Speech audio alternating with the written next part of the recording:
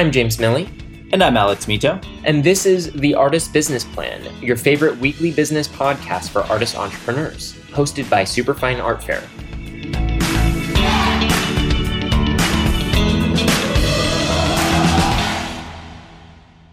What is going on, business artists? You are listening to The Artist Business Plan, which means that you are certifiably awesome.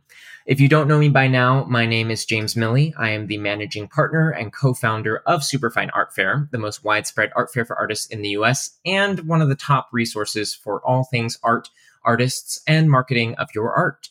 I am also one of our two hosts here on the Artist Business Plan alongside Alex Mito, which now reaches over 5,000 monthly listeners in 90 countries around the globe and growing every single week. Today, we have got Chen here with us on the mic. Jason is going to share an awesome masterclass with you today on how to skillfully present your work. I don't know about you, but I am so excited to hear what he has to say. But first, I've got an amazing offer here just for you ABP listeners. Artists, have you ever felt anxious, alone, and not sure about the next move for your career? Good news, those days are over. For nearly 6 years, we've taken thousands of hours to develop the best art fair model for artists out there. Superfine Art Fairs have helped hundreds of artists just like you take control of their careers, build relationships with collectors, and create the art income and freedom that you deserve. For a limited time, we are offering you the chance to not only get a great discount on your booth, but also appear on this very podcast as a special guest, reaching thousands of artists, art influencers, collectors, and arts professionals every day. To find out how you can take advantage of this incredible opportunity, just visit www.superfine.world/offer to learn more. We can't wait to welcome you to the Superfine community and start helping you sell more art today. All right, so we are back here with Chen, and we are ready to change the way that you think about your art career. Chen is a Philadelphia-based photographer who specializes in fashion, editorial, and alternative process photography. He is also the co-founder and co-owner of Paradigm Gallery and Studio and Juggling Wolf. In 2012, Jason shifted his dry plate tintype practice to photo weaving. He began using two images taken within seconds of each other, then cutting and weaving them together. Because of his background in film and animation, Jason explores ways to incorporate the fourth dimension, time, into his work. Photo weaving allows him to do this by exploring movement and mutation. His artwork has been featured in galleries across the country and overseas. Welcome to the Artist Business Plan, Jason. Hi, James. Thank you so much for having me. I very much encourage anyone listening out there to pause for 1 second and go check out Jason's work, because if my description did not sound cool enough, you're going to have to take a look at it for yourself. Oh, thank you. Thank you very much. I have goosebumps just listening to you talk about me. Now, before we dive into it, Jason, I want to ask you something just to help our listeners get to know the real you. What is the earliest memory that you have of art? I have actually been interacting with art pretty much my whole life. I didn't realize my grandfather was actually like a Play-Doh kind of artist on the street, where he would make these little tiny figurines that to sell on the street. But I never really noticed that until later in my life when my dad told me about that. I, watch a lot of TV, cartoon, and anime growing up. So that's kind of like my association with art earlier in my year. And then I took my very first art class that's not really associated with school when I was in the 4th grade. And that's like the first time anyone had tell me that, like, oh, you actually are pretty good at this. So I would consider that's my very first encounter of art. Yeah, so kind of start really getting this formal education starting in the humble 4th grade, but actually having these experiences earlier on that at first glance you don't realize, but actually they're very foundational in how you're looking at art and experiencing it and what it means to you, especially when you're kind of very involved in, the quote unquote capital art world. It can feel very cerebral and very conceptual, but really at its core, we all experience art from even an early age. So that's a great story, Jason. Oh, I mean, absolutely. Like I keep, telling people that like art is everywhere. Like even down to the books you read, like the typography, that is a type of art. Today's lesson, art is everywhere. Jason, we're going to get into a lot more advice that you have to offer. So I really hope that's not the best one I can give today. I'm very confident that we're going to learn a lot more from you today. Well, thank you. Thank you. Jason, my first question is, you have a fascination with time coming from your animation background, and you use that in the presentation of your photography. How did you get involved in both of these practices, and how do they both influence your style and your work methods?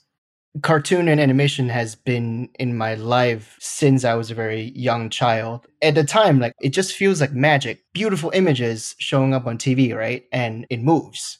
Like you don't see that anywhere else but on TV. So to me, it just feels like magic. Decades later, I decided to go to school for animation, but then I fell in love with photography. They always have been kind of like my left hand and right hand kind of thing. They both feel very intuitive to me. I kind of adapted to doing stop motion animation, so it's a combination of both photography, filmmaking, and animation. So we still use the photography principles and animation principles to create moving images. That has been my practice for the past 10 years now. Oh my God, 10 years. And fascinated with the element of time. I always wanted to figure out how can I incorporate that into my fine art, my 2D work. And like you said earlier, I dabbled in tintype photography mainly because I get to watch it develop, so like you can see that in real time. And then I decided to change because it just wasn't doing a whole lot for me in terms of like hands-on experience, taking the time to really take in the piece itself, and also conceptualizing the piece itself, like what it feels like to me, what it means to me. And a lot of the time, my 2D work reminds me of glitches between digital codecs and like in between frames. There's this one film that I watched that it's called Super with Wayne Wilson and at the time Ellen Page, now Elliot Page. There's one line in there that really catches me. It's like, this is what happened between frames. And that particular moment, it speaks so much to me that there's a lot of behind the scene we don't see, but those are also important. So that's how it kind of became my philosophy about my work. Yeah, I really like also kind of the two sides of the coin that is time, right? There's animation, which is taking single frames and turning it into this moving thing, whereas photography, it's taking time and it's actually capturing this one moment in it. Even though one moves and one is still, they're both about time, which I think is really cool that you're exploring it in these different ways. And also kind of what you're saying about like, your work being almost like a glitch, like what's happening, between these two frames. I think that's really exciting with your woven photography, the way that you're taking two things that are really similar. And, I think that's where your photography and your animation actually overlaps because, animation, the way that it starts to look realistic is because each frame is not too different. It's not like a totally different image. It's like the next moment in time. And, with your woven photography, it's only the next moment in time because you're taking the photos like just a second apart. Absolutely. So what would be your top 3 tips on how an artist can best present their work? For me, at the very least, as a curator looking at artists' work, the top 3 things that I really look at is really good photography of your work. Any kind of work, anything visual, you want to present that, you have to learn how to document it. I remember listening to the episode you guys talked about with Danielle Klaus. Everything she said, I'm just sitting there and be like, oh my God, yes. Oh my God, yes. Every single time she said something about like hire a photographer to like document your work professionally, put it in a gallery and have like professional photographer take pictures, document your work in the space. Like those are like music to my ear when she said that. And so that would be my top one advice that I would give artists. And then number two would be make sure your name and or whatever you want people to search is consistent throughout all platform so that you are searchable. So as a curator, not only if I'm interested in your work, I want to see what is your process as an artist and what is your art collection looks like. And because I would like to see how your work grow or, however much you allow someone to see too. So it's not like you have to do all of that, but at the very least, make sure you are searchable. So when I type in the name, I'm looking at exactly what you're presenting me. Like that would be another very important pet peeve of mine. Like there's a lot of people submit to us. They not only have photo that are kind of subpar, really underlit, the colors not coming through. So I wanted to research like their name just to see if they have like an Instagram or something where I could see a little bit more on a different angle. Maybe I'm, judging this too quickly. So I'm really giving them the benefit of the doubt and really trying to help them help me to understand their work. You have no idea how many times I came up short on that. Not only I can find their online presence, and I understand not everybody wants to do social media. I get it, but at the very least, have something that's searchable, or at the very least, when you submit, have something really concise and like really well documented photographs. That would be my second advice. And third advice, at least Instagram, it's very easy to control the content that you're providing and sharing with anyone. So it's actually not a bad idea to use that because it's already a platform that already have a pretty good SEO built in to the platform itself. So if anyone search your name or search your handle, Instagram will most likely be the top one or two on Google. So that's already helping you being a little bit more visible to curators or people that are really looking up your work and stuff like that. So that would be my number three. So just to recap everyone. So first off, make sure you have really high quality photos of your work. This comes up so frequently with the guests that we have here on the podcast. It's very true. You could have wonderful work if it's fuzzy or if there's small JPEGs or if it's dimly lit, you're really not putting your best foot forward with it. Luckily, nowadays, like most phones have like at least a decent camera. If you don't have a DSLR camera, there's other options. Find a friend that has a camera and just make sure that you have like really nice, clean photos of your work. It really does make a difference. Number two, make sure that your name is easily searchable and that you can be found across all platforms. Also, Jason, I liked what you said about having it be clear the growth or the evolution of your work.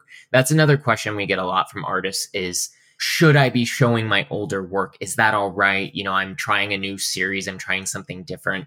And as long as you can see that thread, I definitely encourage artists to show their older work because it shows growth. It shows like kind of where your mind is going with your work, but also make sure that it's really clear. Hey, this is my older work. Take a look at my new work. Here's how I'm growing. This is what I'm working on right now. And then lastly, use Instagram and other free platforms to your advantage, especially platforms that people are familiar with. It really is not unprofessional to use your Instagram as a portfolio. A lot of galleries, art fairs, a lot of people they're familiar with using that as a way to look at someone's work. And it's all the same format. So someone knows how to like navigate it. And as great as it is to also have your own website, it doesn't hurt to have an Instagram because someone might naturally, let's say they hear about you from one way or another, they might actually go onto Instagram first before trying to Google your name. So you want to make sure that you're searchable on both. I think that's really great advice, Jason. Right. And James, I want to add on to that. I do realize how privileged that sound because, not everyone are able to afford a smartphone or able to afford a digital camera or any of those. But if you are an artist that are really taking yourself seriously, you want your collector to take you seriously as well. Like those are valuable investment that you should be making. And I don't mean like go out there and buy a camera now. I mean like make friends with photographer friends and do trades with them, maybe collaborate with them on different projects, and then build up your portfolio that way. Like let's do 10 of my pieces, and then I'll help you with something, or like it's doable. But obviously art is also a very like privileged thing, and I absolutely understand that. I totally understand, Jason. And it really is. I mean, we're here, we're artists listening in. They're here, they want to be taking their art seriously. It's their career. And getting good quality photos of your work, it's an important step. It's an investment into your own career. And like you said, it doesn't mean that you have to go out and buy the latest iPhone or go and buy a really expensive DSLR camera. It could be doing like an old fashioned barter with a friend or someone that who might have a camera. Whatever it is, basically the most important thing here is that those photos are really valuable for you in your career. Absolutely. And that also being said, it's a time saver too. Like the more exposure you have that you create for yourself, the easier people are able to find you and give you the opportunity that you need. Cool. All right. So, Jason, moving on, I want to talk about Juggling Wolf for a little bit. So, Juggling Wolf is your animation studio, and you have some pretty big clients that you create for. Does this feel like a day job to you, or do you find it as rewarding as creating your other artworks? And then also, as a follow up to that question, do you have any recommendations on how an artist can incorporate creativity into their day jobs?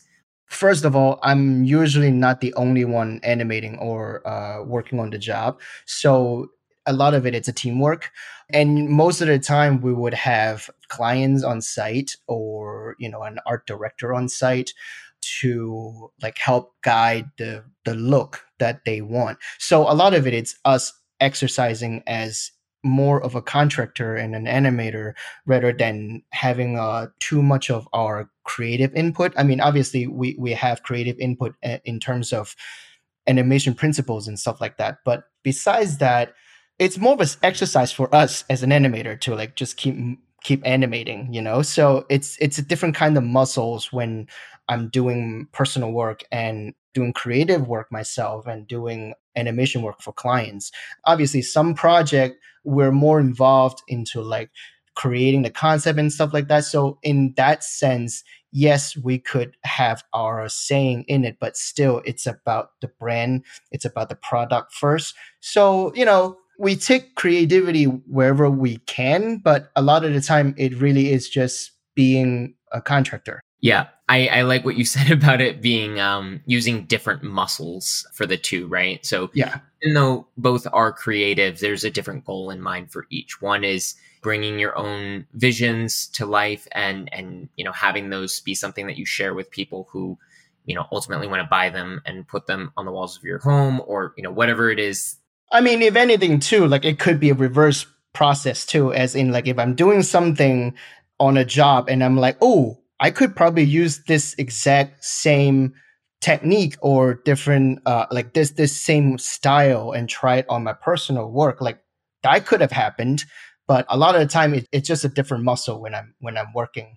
And a lot of the creativity kind of comes in the conceptual stage rather than the actual production stage. Yeah, absolutely. And the same thing happens for me between my own photography and Superfine. Is there's a bit of creative overlap in terms of how I'm looking at my art and how I'm developing my own art business, and also Superfine. Absolutely. Yeah. I mean, that also being said too, like if I want to, like I can't separate them like really that cleanly anyway. Like if that answer your question or even muddle your question a little bit, because it's all in my head, a lot of it too. So it's not so much about like whether or not I bring one thing to another or vice versa, but also just exercising different kind of different muscles. Yeah, exactly. And something else that I really like that you said was about teamwork and how specifically for what you do and animation and design, there's a whole team of people that's going into it. Yes. While it's not necessarily this for an artist's own practice, a lot of the times artists fall into the category of being a solopreneur, which is basically you're an entrepreneur, but you wear a lot of different hats. You're not just the artist, but you're the marketer, you're the salesperson, you're the social media manager, you're all of the above. Absolutely. And the accountant, everything. Yeah. So there's actually something that I use for my own art that I really recommend artists look up. It's called the Side Project Sales Checklist. And then there's also one that's the Side Project Marketing Checklist. And it's basically a really comprehensive list of everything that you would need to do for both of those things, sales and marketing. It goes over like the details of newsletters and digital advertising and, setting up CRMs, things like that. It's not necessarily that you need to do every single thing. If you're struggling to figure out, what exactly are steps that I need to take, like a bank of things to choose from, it's a really good place to go. So we'll include a link to that in the show notes. Oh, good. I don't have to actually write it down real quick. No, not at all. Cool. Awesome. Well, Jason, we're going to come right back, and everyone out there, Jason is going to tell you more of what you want to know about galleries selling your work and much more. But first, a message from our sponsors. New York City, San Francisco, Los Angeles, and yes, Miami. These are just a few of the places where you and your art can meet your next collector when you take the next step and exhibit with us at Superfine Art Fairs. For nearly 6 years, we've taken thousands of hours to develop the best art fair model for artists out there. Superfine Fairs have helped hundreds of artists just like you take control of their careers, build relationships with collectors, and create the art income and freedom that you deserve. For a limited time, we're offering you the chance to not only get a great discount on your booth, but also appear on this very podcast as a special guest, reaching thousands of artists, art influencers, collectors, and arts professionals every day. To find out how you can take advantage of this incredible opportunity, just visit www.superfine.world/offer to learn more. Don't miss the chance to be a part of the top business artist community in the world. So, Jason, you opened your gallery right out of college, which is awesome, by the way. Congrats. Thank you. What inspired you and Sarah McCorriston to open Paradigm Gallery and Studio? And what works does the gallery champion and why? So, Sarah and I have collaborated during our college years quite a bit. I was taking fashion editorial photography class, and Sarah was in the theater department, so she helped me with wardrobe and makeup, and we worked really well together. We created some really fun images, and we're always able to bounce ideas off each other. So after we both graduated, we are both looking for a studio space to do our own work. One day we're sitting down having dinner, and we're just talking to each other about what our next thing should be, what is our next collaboration should be, where can we show this, where can we we're just just throwing ideas out. And I always have an idea in my head. It was what if we have a studio space where when we are using, it will be our workspace, but when we're not working, we'll turn it into a gallery space, so we can showcase our work and our friends' work, since we have a ton of friends from college, and they all each does really amazing work. So Sarah kind of took that to heart, and the next thing I know, she's calling me to check out a vacant space, and that's 11 years ago. I love it. Artists out there listening, if this is something that you're interested in, it's really a smart idea to combine your studio space and gallery space. Even if you just take a couple other fellow artist friends that you have and you share that studio space, if you have any type of interest and motivation to produce your own shows, it can be really valuable. I know a lot of artists, including ones that have exhibited in Superfine, who they've created, a small collective or, a gallery that is, an artist-run gallery. It's such a smart way to get started and kind of share in the steps it takes to show your work. And Jason, like you were saying, it's an opportunity to also have exhibitions a little more consistently. You're in control of creating those exhibitions for your work and the artist's work that you're connected with. So it's so smart to at least explore. But James, you know what the funny thing is? Both me and Sarah only probably show like a handful of time at Paradigm Oh yeah. during our 11 years run. Yeah, it happens. Absolutely. And I love what I do and I love Sarah's work, but she's now taking a little bit more on the curation side rather than creating artwork. Yeah. Well, you both have a really great eye for curation. So Thank you. curation itself is an art form. So even if it's fewer times that you're exhibiting your own work, your creativity still shines through.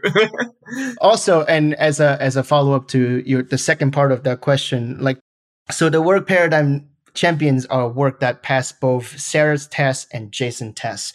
Since we both have very different tastes, if we both like an artist's work, then we really just fell in love with the work.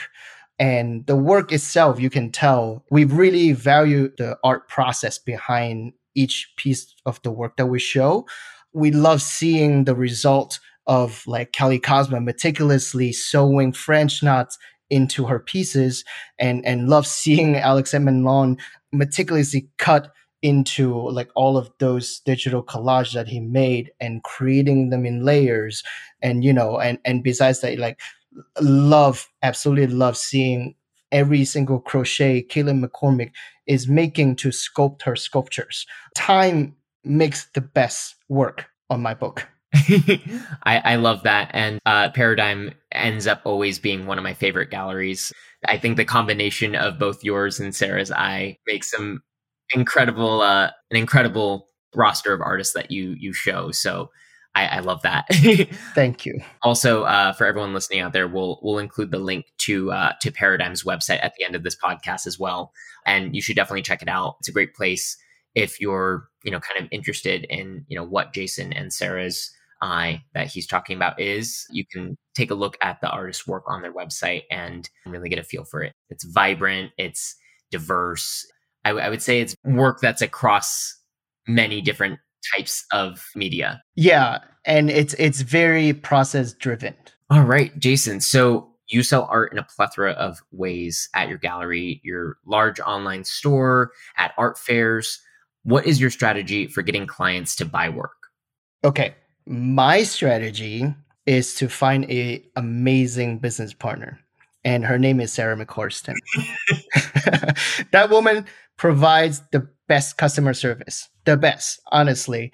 She makes sure all of the email from potential buyers and collectors are answered personally and does her best to fulfill all of their requests, such as like if they request more photo of the piece that they're interested, or having a finger or hand in the piece in the photo to show scale, anything that if we could help provide those information, she will do her best to get it for them. And also, like, she treats every collector like her personal friends. And let's be honest, a lot of them have become personal friends. And I think that's the level of like love she has for her job. If it's not for Sarah, like, I wouldn't be here today. And she is the secret. Well, knowing Sarah myself, I can definitely attest to what you're saying. Sarah is wonderful. And, artists listening, a couple key points that Jason mentioned. So having really good customer service, being prompt and personal, I would say is a good way to sum it up with, emails or just however you're following up with someone who's interested. It does make a difference, if you follow up with someone the next day or later that day after you met them versus, a week and a half later. Let's say you're at an exhibition, they're going to feel like you're, really taking the time and excited to follow up and talk to them specifically. Sarah does an amazing job with this. Oh, she does. And, the more I try to help her, I just slow her down. So, now I kind of learned to be like, okay, just let me know what you need from me and I'll provide the support you need. So everyone track down Sarah and get her to sell your work for you. And that is my secret. I love it. But also at the same time, take some notes from what he's mentioning that Sarah does, and just be really excited about your own art and selling it if you're selling it yourself, or if you are looking to find someone to sell your art for you, whether it's a manager, an agent, a gallery director, whatever it may be. Make sure that they're as excited about your art as you are, and that's going to shine through. That's going to be, what gets people going from considering your art to deciding to buy it. So I A lot of the time too, it's like being excited with the person that exciting about your work. That's the important part too, because you have to like the work first to be able to be excited with the buyer and be able to be personable with them. Like a lot of the time when we're selling the work, it's not about us selling a product, but more so it's making that personal connection, like really understanding why the collector like connect with the piece, and really understanding the piece so that you can really show the client like, oh, this is why you love it and this is why we love it. And when that happened, it's just like, oh, we just see eye to eye. It's great. Yeah, absolutely. This is something else that's come up a lot on the podcast with different guests, and it's the idea of relationships, right? Absolutely. I think if you are an artist and you only like to yourself, I feel like a lot of artists do that. I mean, let's be honest, I do that sometimes because I need time to process my thoughts and stuff, and need time to just do my work. But at the same time, it's okay to just say thank you to someone that is paying attention to your work, and maybe talk to them about it and see what they like about your work. Or even if something they see differently, maybe it's something that would be something that you can pay attention to, either avoid it or act upon on it the next time, make sure it happened again. Like it's important to even just talk to people about your work. Yeah, absolutely. And I think that sometimes, the word relationships gets a negative connotation when it comes to something like, selling art. I think a lot of the times people think that, like, oh, when a gallery has relationships, it's like super exclusive. From my perspective, it's more about developing relationships. It's not about like knowing rich people or anything like that. It's like art is so personal, and you need to be getting someone excited, not just about the work, but about you as an artist. Decor is widely available. Someone could buy something that's $40 and put it on their wall, call it a day. But Yeah, and I agree. A good art dealer, they not only sell the work, but they make the connection so that they will collect your work. Like that's the difference, and that doesn't happen if you don't have a good relationship with the collector and with the artist. So we are doing that part of bridging the gap from like what the mind of the artist and what the mind of the collector, and then that's where it bridged together, where like you understand the work, so you support the artist. That's the relationship we're trying to create. yeah, absolutely. I would say that developing that relationship, it's almost like putting a little mental billboard inside the person's mind, because when they're thinking about like, hey, I have this spot on my wall, I'm looking for another piece of art, you'll become top of mind, either you as the gallery or you as an artist or whatever. You'll be the first to come to mind because they're going to have such positive experiences with buying art from you. They're, like, Oh, for sure. so and so, and Yeah, they're so excited about the art that they sell. And I just, if I'm going to have something on my wall, I want it to be something that makes me smile when I look at it. And part of that for smile sure. comes from knowing the person.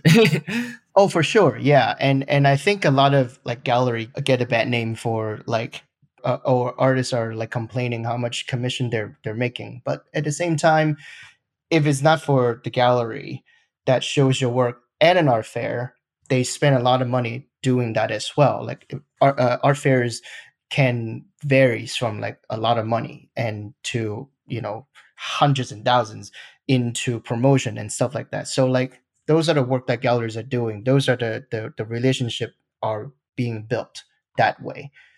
Absolutely. What should our listeners do right now to start revving up their careers in a big way? Yeah, I honestly, personally, I struggle with that question because all of the things that I do in my career takes immense amount of time.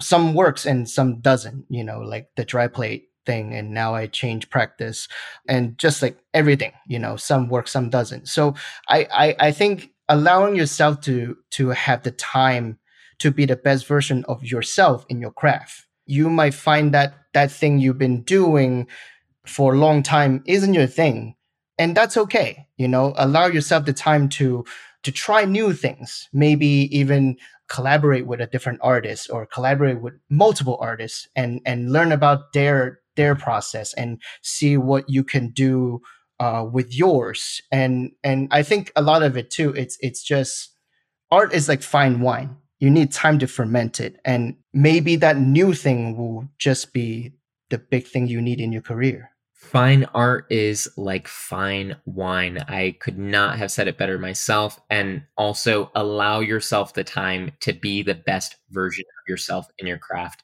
Jason, that's such great advice. Thank you so much.